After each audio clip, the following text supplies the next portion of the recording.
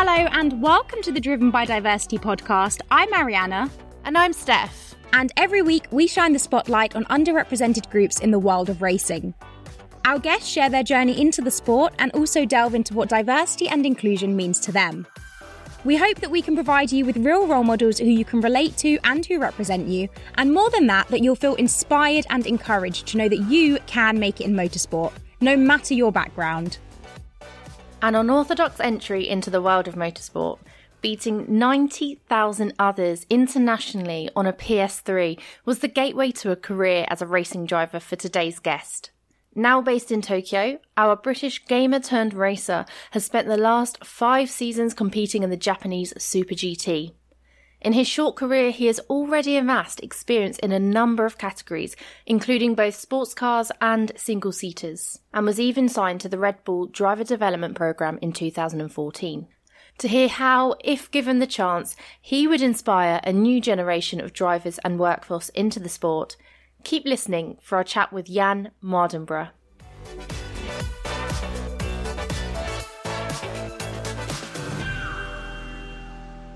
So tell us what it's been like going back to your roots over lockdown when the season was on hold. In terms of online gaming, you've got a pretty good setup going on. Talk to us a bit about that.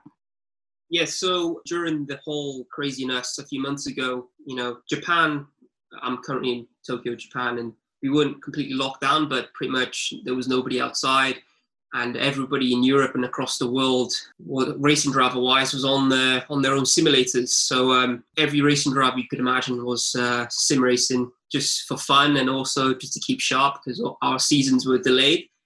And I got the bug as well, so got a simulator and was joining in that world. And it was kind of weird because I've come from this world before. I started on simulators, which helped me become a driver through Sims. So to go back just to play the sim, I'll be spending days like 6 hours, 8 hours a day, just flat out. Like you can see the sunrise and you see it setting.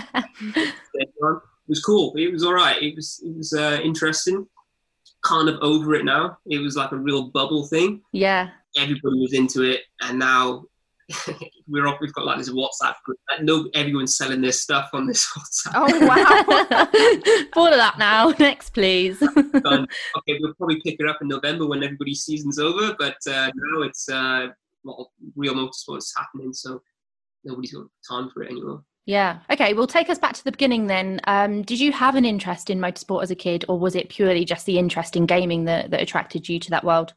It was kind of both, really. I think I'd watched motorsport on TV before I started playing racing games. So I started racing games when I was probably 8 or so. And I was watching motorsport on TV probably 6, 7 years old. Mm-hmm. That casual viewer of motorsport, Formula One on a Sunday. That kind of got my attention in other categories as well. But as soon as the racing games started happening, I was hooked. I'm just a car petrol head, anything that with 4 wheels interests me with an engine. And once I found out you could do it as a job, as like a 10-year-old, that was like, that's what I want to do for a job. Yeah, I was hooked through, started from TV, but then racing games really helped that interest. And was there, when you say that as a kid you were hooked and you wanted to make a career out of it, was there a particular role? Was it just a driver that you had in mind, or was there anything else behind the scenes that you were interested in? Nah, just driving, 100%. Just driving. I was just to pilot the cool cars that you'd see in real life or on TV. Just to be the person behind the wheel of that was my main interest. And could you explain then how you actually managed to transition from gaming into the real thing? Because it's quite an impressive story. So, dropped out of uni 2010, took a gap year, wasn't planned. And then 2011, January time, there was a new competition called GT Academy, which was on the PlayStation 3 with a game called Gran Turismo. And basically, the prize is a professional contract for a few races. And I've heard of this competition previously. There's been 2 other winners before me in 2008 and 2010. Yeah. And they'd gone on to do really well in professional, real life professional motorsport. And I just entered it on a whim. I had nothing else to do with my time. Didn't plan my gap year, so I was just at home January, February, like thinking, oh, what am I going to do? Entered this. I didn't plan on winning them. I didn't enter it just to win. It was like, okay, I'm going to enter it just to see how I could stack up against everybody else across Europe.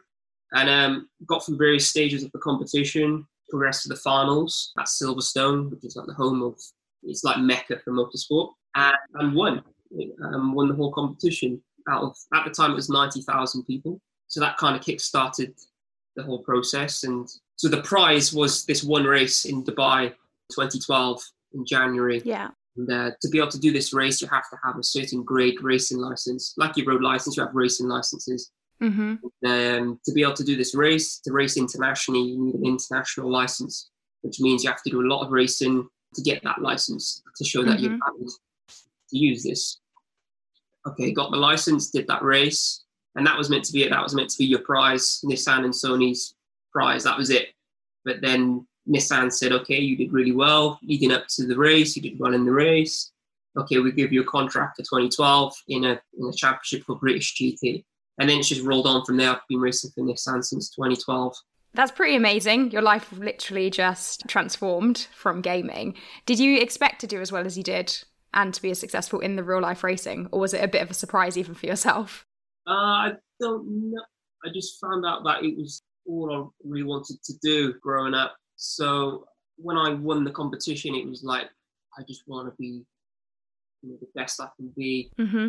I didn't know how good I could go, how far I could go. I just loved it. I was just, someone giving me the golden ticket and I was just like running with it to see how far I can go. And I'm still doing that now. The first few races I was asking, similar questions everybody else was asking me, like, well, how's this going to be like racing against real people?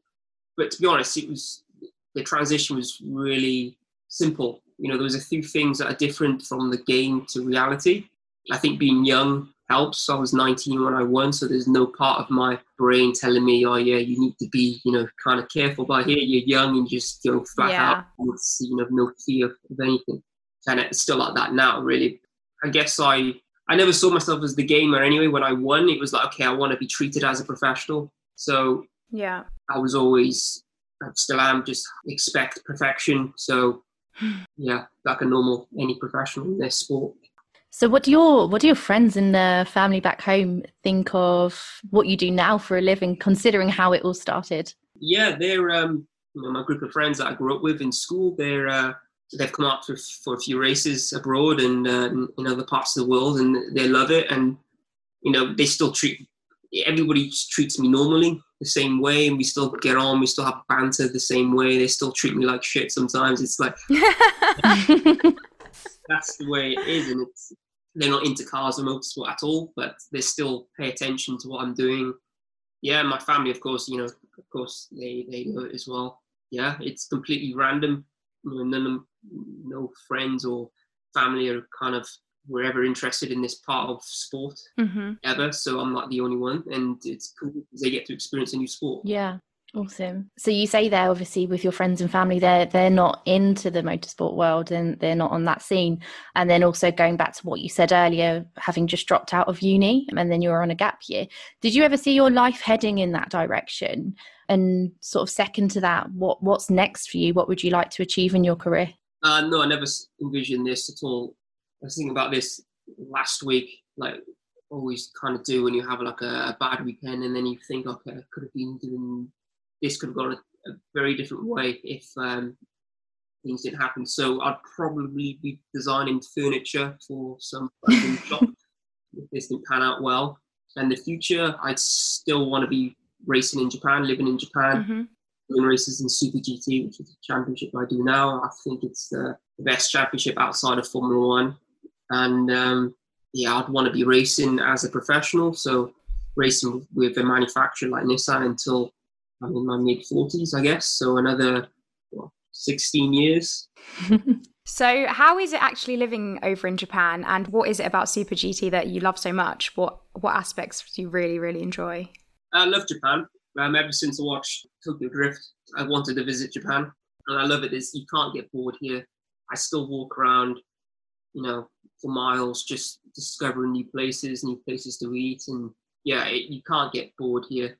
And with Super GT, the championship is run really well. It hasn't changed in years. So like on the TV, the graphics they use for like the driver names and they bring up our face in the car. It hasn't changed in years. They don't change anything, but it just works. It's a healthy championship.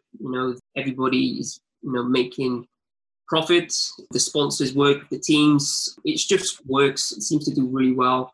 Why I like it, it's sustainable, but also there's a tyre war. So in motorsport, normally, even in Formula One, every car uses the same brand of tyre.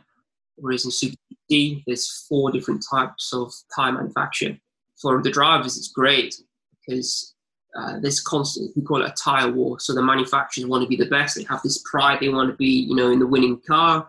So they're constantly developing these tyres. So it's a really nice feeling to drive something which is the pinnacle of what a company can design.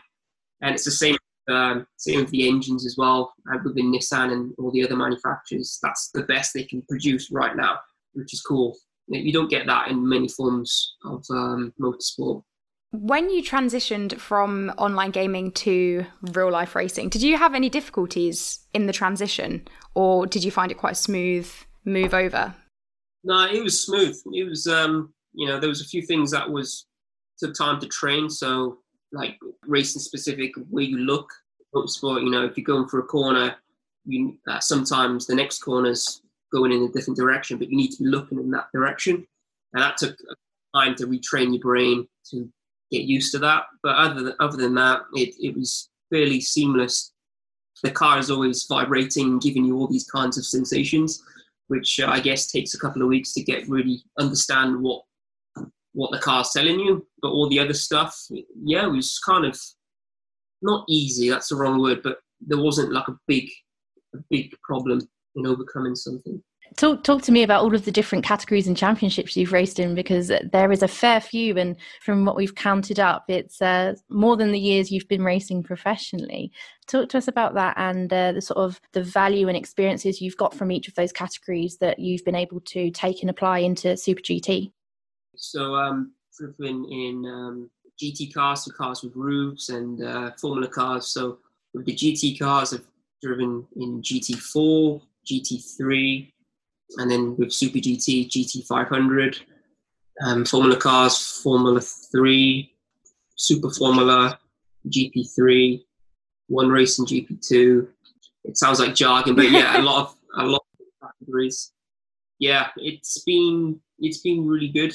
I would say that after winning GT Academy and knowing Nissan's history, they're only involved in GT cars, so cars with roofs that look like your production car, but it's kind of on steroids and it's not legal on the road.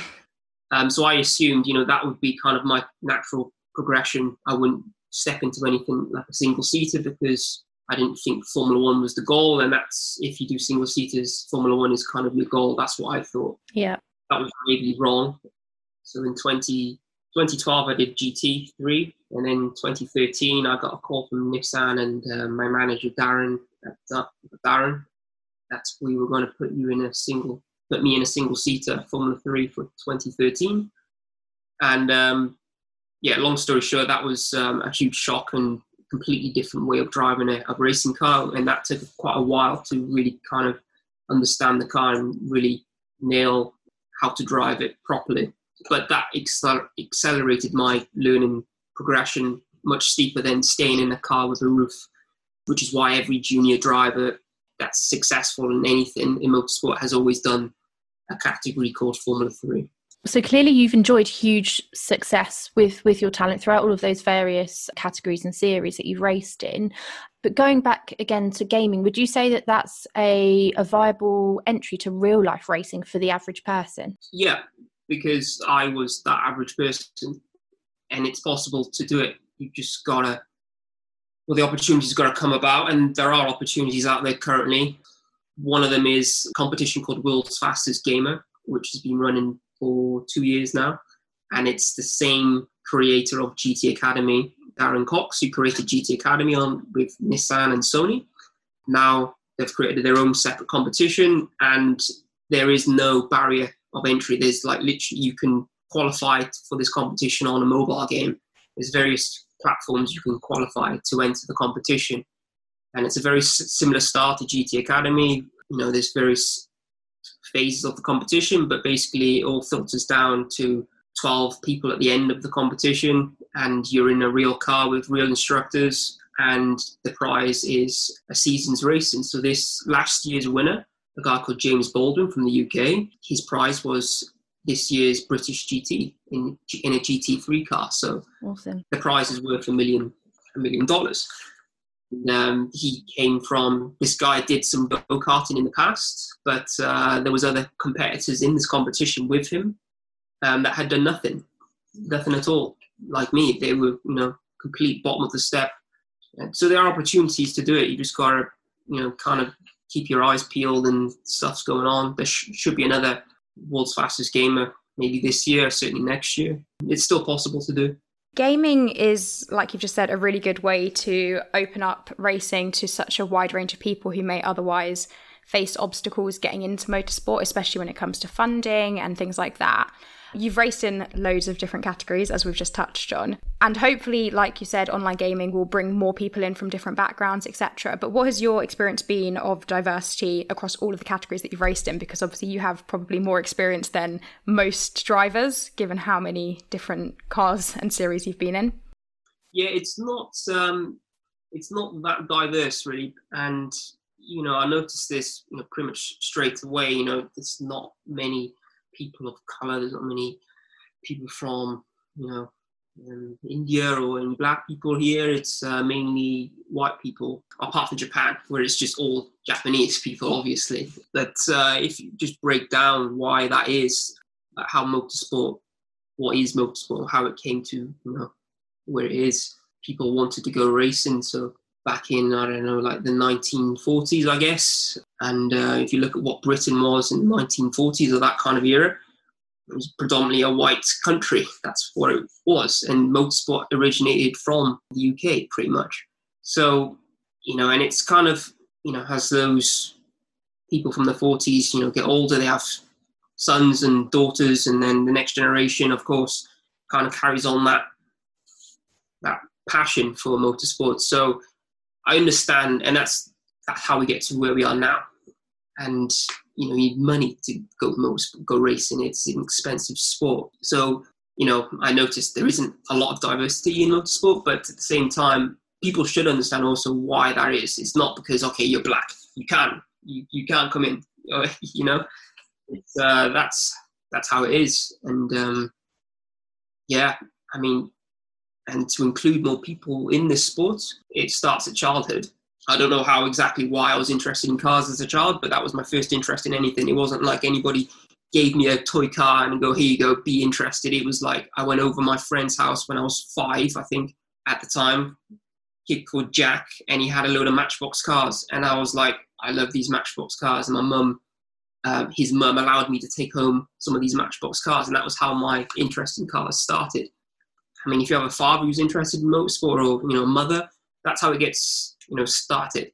You mentioned cost there. Do you think that's sort of the key factor or the key barrier to underrepresented groups sort of getting into motorsport, or is there other factors in play that might affect their exposure to the sport or their eventual entry into the sport? Yeah, it is a barrier. It is a barrier, cost, and that applies for every race because it's just expensive to do, even at a low level, the lowest level, which is karting. Yeah, it's just expensive. There's families spending at least £200,000 a year on an 8-year-old to go karting across Europe in a motorhome. For anybody, that's expensive.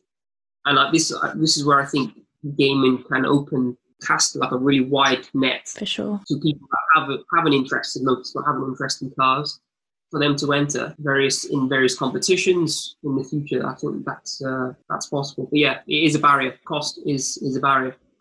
And you just mentioned there the history of motorsport and why you think that it is a sport that lacks diversity because of where it's come from and how it grew over the years. But because of that means that, we do have limited faces who look different, shall we say. within motorsport. And that in itself can be a barrier, because if you can't look into a sport and see people that represent you, then you may not feel like you're fitting in the sport and you may not pursue it. How do you think we tackle that? Obviously, you can't just drop people from underrepresented groups into sport. You know, it takes years and years for people to build their craft. But what other ways do you think we can inspire the younger generations other than their own parents? What other things could be done by the motorsport community? I think at the moment, what even Lewis is doing, the fact that he is the second most successful racing driver ever, behind Michael Schumacher. So he's doing wonders for our sport, not only for people of the UK, but also for people of a different background. He is a household name. And regards to other ways, that's tough. That's a tough question to ask. You know, I think if I was a kid of younger and I had still my interest in cars as a 9-year-old, and I watched Formula One, I would think that I would be supporting Lewis because of that. I would have an interest in the sport. Regards to other ways, that's tough. You know, even in motorsports, there's not. How would you include not only the racing drivers but personnel? For example, like if I wanted to increase more people of a different race in motorsports, it has to start with parents, but also schools. People go into schools, even assembly presentations, and not only you can become a racing driver and you can be wherever color you want to be, but also there's these opportunities you could do as well. You could become a mechanic, you could become an engineer in motorsport. That's a really important point there, that it's not just about the drivers, it's about bringing people from underrepresented groups into all aspects of motorsport, because there's a place for everyone. And, not everyone does want to be a driver, but that doesn't mean there's not a spot for them within motorsport. You'd mentioned things like going into schools, and obviously we have F1 in schools and programs like that. Do you think things like internships would also be a good way in? Oh, yeah, absolutely. Yeah, that would be mega. It's hugely influential. Work experience as a kid, that would be mega. Yeah, I guess it starts with the exposure, because if as a kid your parents aren't into it, it's going to take an outside influence to get you into the sport, unless you obviously just have it on the TV one day and just really love it, like naturally. But yeah, it definitely does start from a young age, and having that exposure to it in some way, whether that is through like an internship, a scholarship or mentorships, etc., because you need someone to show you the range of roles and the range of options that are available. Because as Arianna said earlier, it's not just obviously driving roles. Obviously that's what you do, so that's what your experience is of. But even when you look at various paddocks across the world, even the personnel, like the workforce, isn't representative of society as a whole. There aren't many people from underrepresented groups represented, whether that is Black and minority ethnic groups or disabled people, LGBTQ plus communities. Is that something that you would agree with? Yeah, I do. But at the same time, it has to be properly done. Like it's a sport for one. So, anybody working in the race team, I treat everybody the same. Yeah. So I want the best people possible on the team. So the best people have to be in those roles. So yeah, I couldn't care less where you're from or what color you are. If you're gay, straight, don't care. As long as you're amazing at your job, that's all I'm for. I think, I don't know, as a kid, if I was in school and I had like an assembly and there was like not even a racing driver, but some engineers for Formula One team, and they happened to be of color, and they're working from a Formula One car, they're working on so-and-so's car. I guess I would be kind of interested in that and think, maybe, he's same colour as me. I could do that. Yeah. Yeah. And do you also think it's important for people like yourself, and we're seeing Lewis Hamilton do it at the moment, to be vocal about topics like this? Or do you think that, that's not really the most important thing? It needs to be a wider change, like we've just said, with internships, things like going into schools, etc. Or do you think that part of it is helped by people that have made it also being vocal on topics like this? Yeah, this is the difficult, tricky question, because if Lewis didn't do what he's done, like he's gone completely the other way for me. Like he's doing, when I last checked on what he was doing, he's doing like a, I think it's like a mentorship, but only of people of colour. And I'm not for that. I want the best people working in the sport. And if you're not including somebody that's better than this guy who happens to be the right colour, I'm not for that at all. I don't like that. And regardless of how, the best intentions to create more diversity, if there's another person that's being discriminated because of they're of a different colour, then we're not heading in the right direction. It's a sport. And for me, this is why I feel that I should say something, because there is a middle ground. It's not it's not black or white. There is a middle ground. And I have fans that follow me of various backgrounds, and sometimes I do get messages and from fans that are of the same colour as me, and they feel inspired that I'm just a racing driver, but also a lot of the time these girls are gamers, and they're like, it's possible to make it. But I'm not vocal about this subject, because when I won GT Academy, there was a part of me that thought I'd won the competition purely because I was the black guy, and it seemed right that or if it was marginal and there was a French guy and then there was me, and they were like, okay, even though I won the race, I actually legitimately won. There was a part of me that was like, did I win because I was the black guy and it was seen as the best PR that they could spin out of this situation? And it took me 4 to 5 years to completely get this out of my head. And so when I won this competition, the amount of work that I put in was massive. I lived and breathed motorsport. It was like all my folk, everything else didn't care. It was just, I need to be the best I can, because I wanted to prove to these people that weren't even thinking this, that if they'd won, they wouldn't be at the level where I was at that moment in time, because they wouldn't have put in the miles. I can't say now if that was the right or wrong thing to do in terms of how my progression went. Whether if I didn't have this mindset, where I'll be here now, I don't know. But I don't think it's a healthy thing to do, to reach a level and think I'm only here because I'm a black person. So where am I going with this? So people coming into the sport, I wouldn't want them to be, the reason they're in the sport is because they're black, or the reason they've got this opportunity is because they're of a different colour to look good on a company's, they have a diversity sheet. They should be there on merit alone. So I wouldn't want that thinking in the first place to be even in their part of their brain. Anyway, yeah, it's a tricky one. Yeah, I think that's really important. And I mean, you touched on the commission that Lewis has set up. And of course, I think everyone would agree that we want people in the sport based on merit. We don't want to be giving people opportunities to tick boxes, like you've said. And I would hope that the commission, and as far as I know, that's not the aim of the commission. It is more just to open the door a little bit, because sometimes you do need that little bit more help if you are from an underrepresented group, for reasons like we've touched on already. Like, you might not feel like you can get there because you don't have the role models, or you need that extra push of motivation and support. And then, like you said, it's important that once people do then get into the door, they don't doubt themselves and feel like they're there as the token and there to fill the diversity quota. And I guess that's why it's really important to make sure that these opportunities are still feeding through the very best.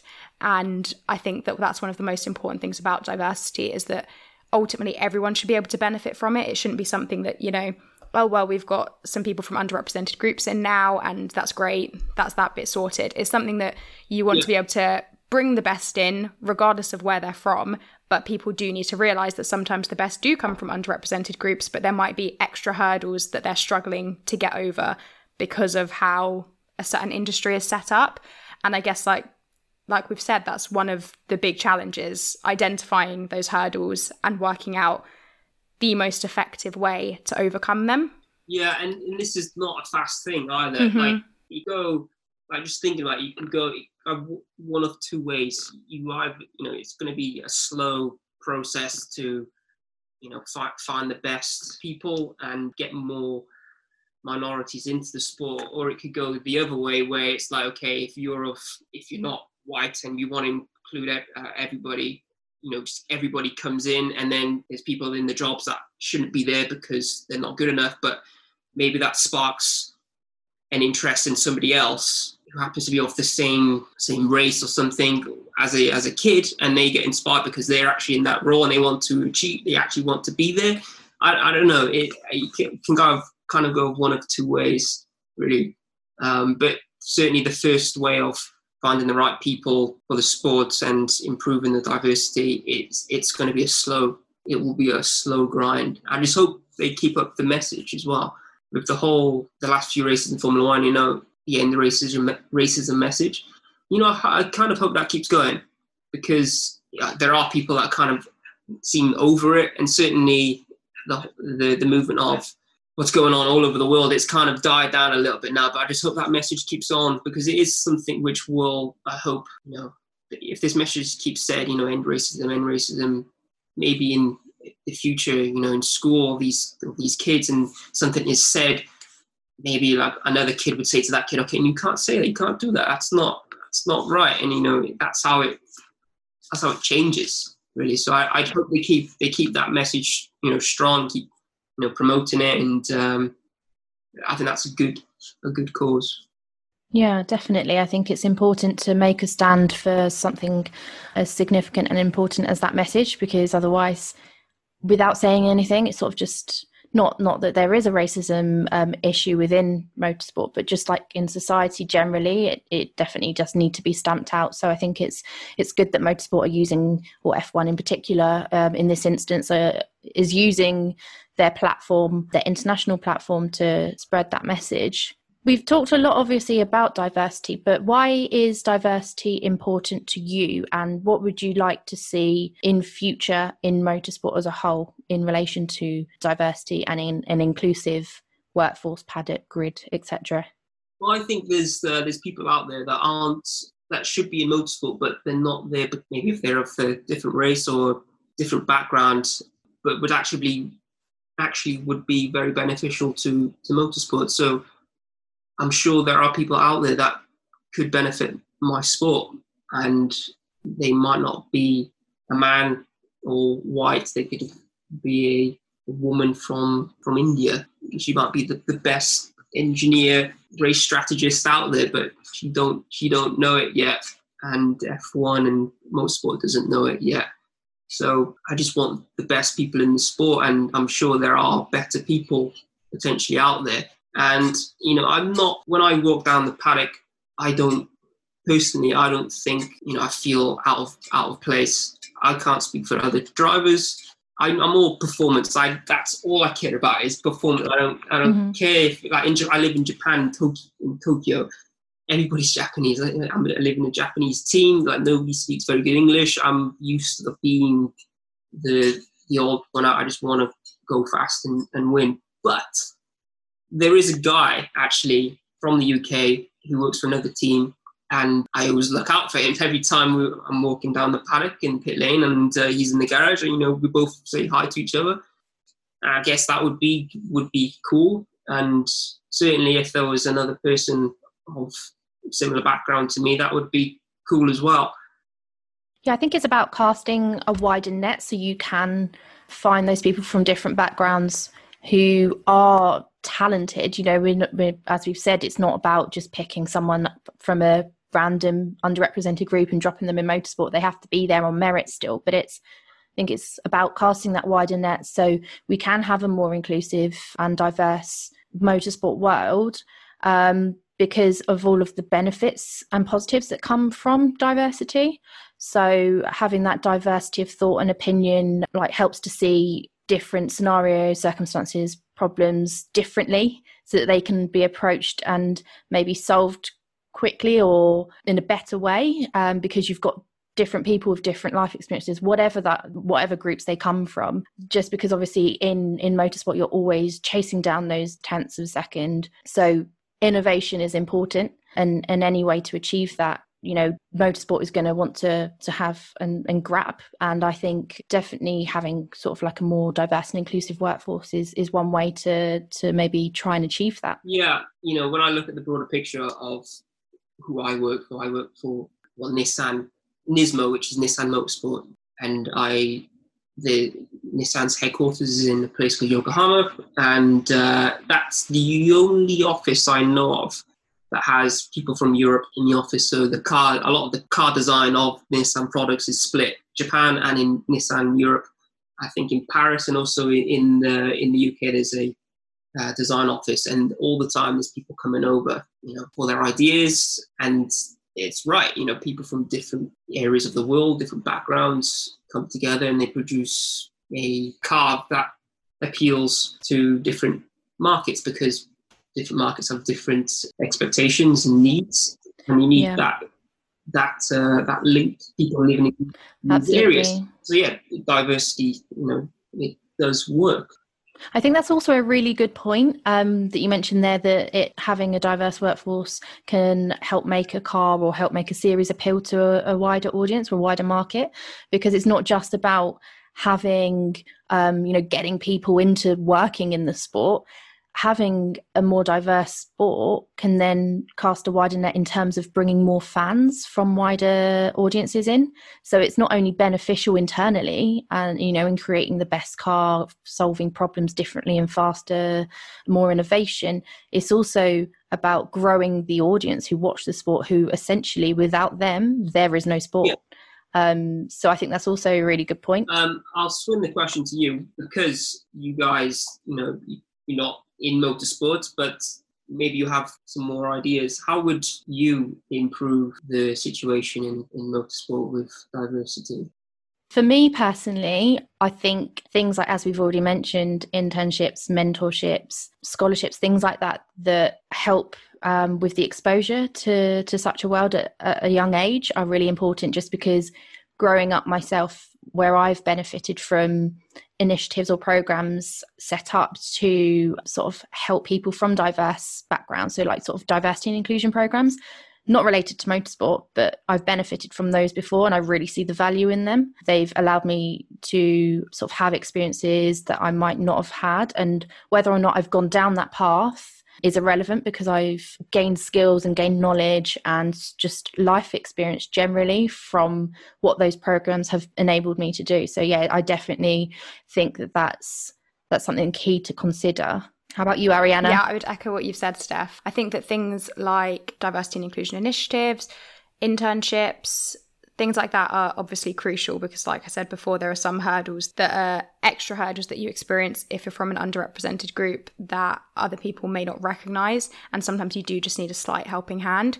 But also I think that it's just really important to actually talk about the topic. I think that's one of the most important things. It's no good sort of pretending it doesn't exist. You don't necessarily have to experience it personally to acknowledge that it exists. And I think that's something that's really, really important in wider society as a whole. Just because you might not, be female, or you might not be part of the LGBTQ plus community, or you might not be an ethnic minority, that doesn't mean that issues don't exist, and you need to talk about those issues so that they can be addressed. And if you don't speak about it, then it just sends the message to the younger generations that it's not important. It's not topics that people within motorsport or other industries think needs to be talked about, and that's not right. So I think it's a conversation that needs to keep happening, hopefully through things like this and hearing from a range of people within motorsport that can happen. And then there's more of a drive to set up initiatives, set up internships, set up mentorships and everything like that people then can feed into. So yeah, that's what I'd like to see. I have an idea. If I owned a company, and which is what I'd want to do if I become somehow had enough money to be able to do it, well, it's my dream.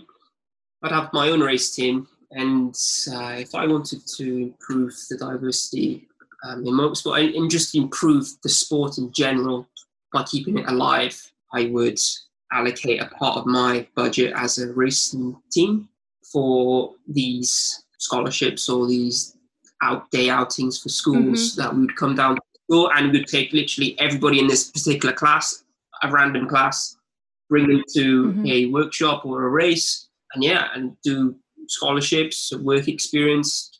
Sort of like outreach programs. Yes, but it would be like random in areas that aren't particularly wealthy, for example.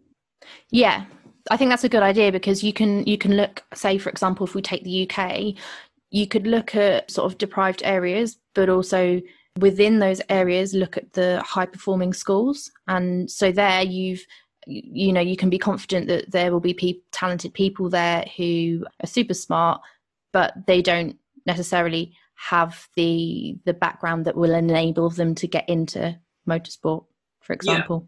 Yeah, I wouldn't even pick high performance schools. It would just be like random schools I would pick, because, for example, I went to school, a school where I lived, which was one of the best schools where I lived. But really, I shouldn't have gone to that school because my parents lied.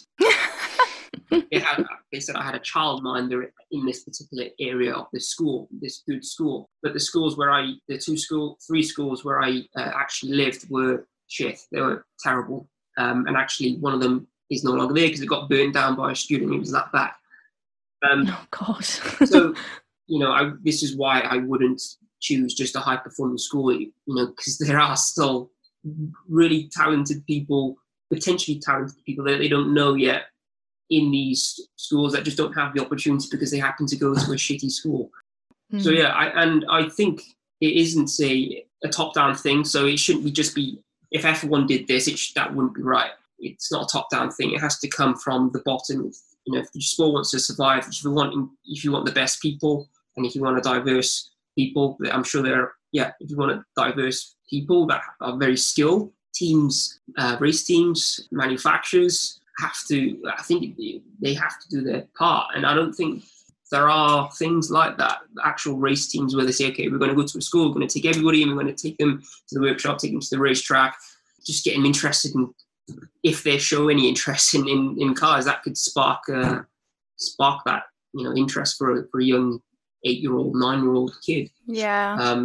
And who might not be a white kid. It might be some random, anybody. Yeah, I agree. I think that sort of initiative and outreach program is so needed. It's something that I've always been very passionate about myself, not just for motorsports, but just in society in general. I think there needs to be way, way, way more outreach programs in underprivileged areas, regardless of, high performing, low performing. We need to give people opportunities. There's so many people that have so much potential in these communities, but just never have the opportunity to show it. And like you said, we have a responsibility, to be honest. We have a responsibility as people who have more opportunities and might have had more doors opened in our life to help people have them doors open themselves. If you've managed to build yourself up the ladder, you have a responsibility to also help other people get up, I think, personally. And teams should be feeling like that as well. Different categories should be feeling like that. And that idea that you've just put forward of going into schools, taking a class and, giving them like a day out almost, that's something that would be really memorable as well for children. And that's how you spark the interest. Yeah, absolutely. And it starts either starts, in school, or it starts with parents. That's it, really. You get a bit older and you can get influenced by other things, but really, personally, anything that I'm interested in is probably started when I was a young person, really young. Yeah, that's all I'd do anyway, but let's hope that actually happens. Yeah. Because I think, the message that Formula One do with end racism and, diversity, I hope they keep doing it, but if more people need to be doing it, if they really want to be changed, more people need to be doing it in other categories for that to happen. It can't be just a blanket statement you put out as a PR team and go, yeah, we're against racism. Yeah, agree. Definitely. I think it's a bit, fair enough putting out a statement, but you've got to follow it up with actions in order to sort of show your support and show that you are committed and dedicated to it, because otherwise it's just another PR tick box, as we've seen with other brands and companies. But thank you for what you've discussed there. As a final point then, just to finish things up, given your entry to racing was fairly unorthodox, shall we say, in terms of the gaming side of things, what advice would you give to aspiring young drivers from underrepresented backgrounds? If there's anything you want to do in life, regardless if it's in motorsport or any other sport or category or job, and you want to do that and that's your goal, that's the only thing that interests you, do not let anybody tell you any different to stop pursuing that dream. If it's your dream, then you go ahead and do it. Because if you don't go ahead and do it and you end up settling for something else, you're not living, I'm very fortunate to do what I'm doing, but at the same, I'm lucky. Timing is very important. But there were times in my life before this competition where it wasn't going good. I wasn't doing something which I enjoyed. I hated what I was going to do for eventually after university, and I decided just to drop out because it didn't interest me. Unfortunately, then another opportunity which sparked my direction, changed to something which was always my love. But I always kept my eye. I was always kind of open that it could happen. Maybe, I don't know how, but maybe it could happen. And so I would urge anybody, if you have a dream to do something random, not random, but if it's your goal and people talk you down and wherever, just ignore them. Just like, if you want to do that, you go ahead and pursue it. Don't let anybody else get in your way. Just blink it and just go for it. Because there are many people out there doing stuff which they hate and they constantly talk about it, that they hate what they're doing, but they never change. Yeah, don't be one of those people because it's soul crushing.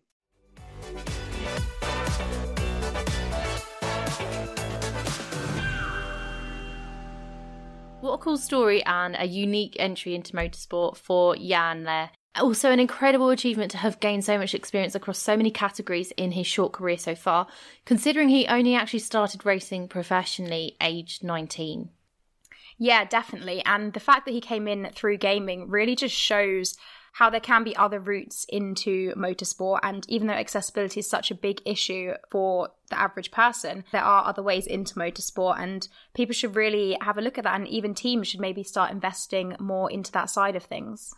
Yeah, and I think we're really seeing that with the explosion of esports in the motorsport scene. So that's really improving the accessibility to motorsport, because for the average person, accessibility to a PC, a laptop, a mobile phone, or even a gaming console is a lot easier than obviously the outlay and the cost of a racing career would have. So we're definitely heading in a good direction there.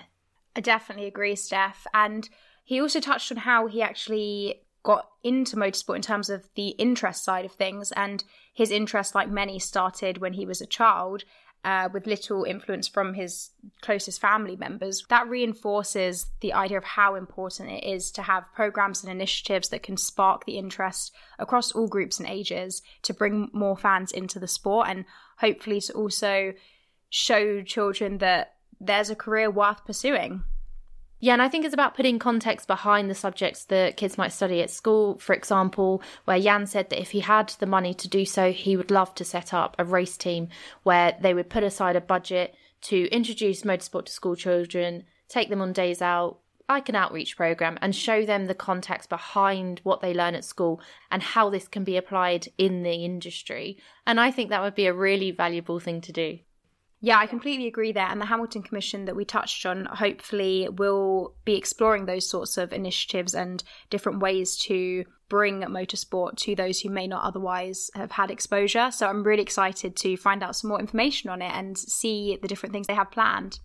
If you want to check out Jan on socials, we'll pop his handle for Twitter and Instagram in the description box for this episode. Don't forget to also follow us on Instagram at We Are Driven by Diversity. Really appreciate Jan giving his time to speak to us, and thank you guys for listening again. Make sure to subscribe and leave a rating and review as well. We'll speak to you next time.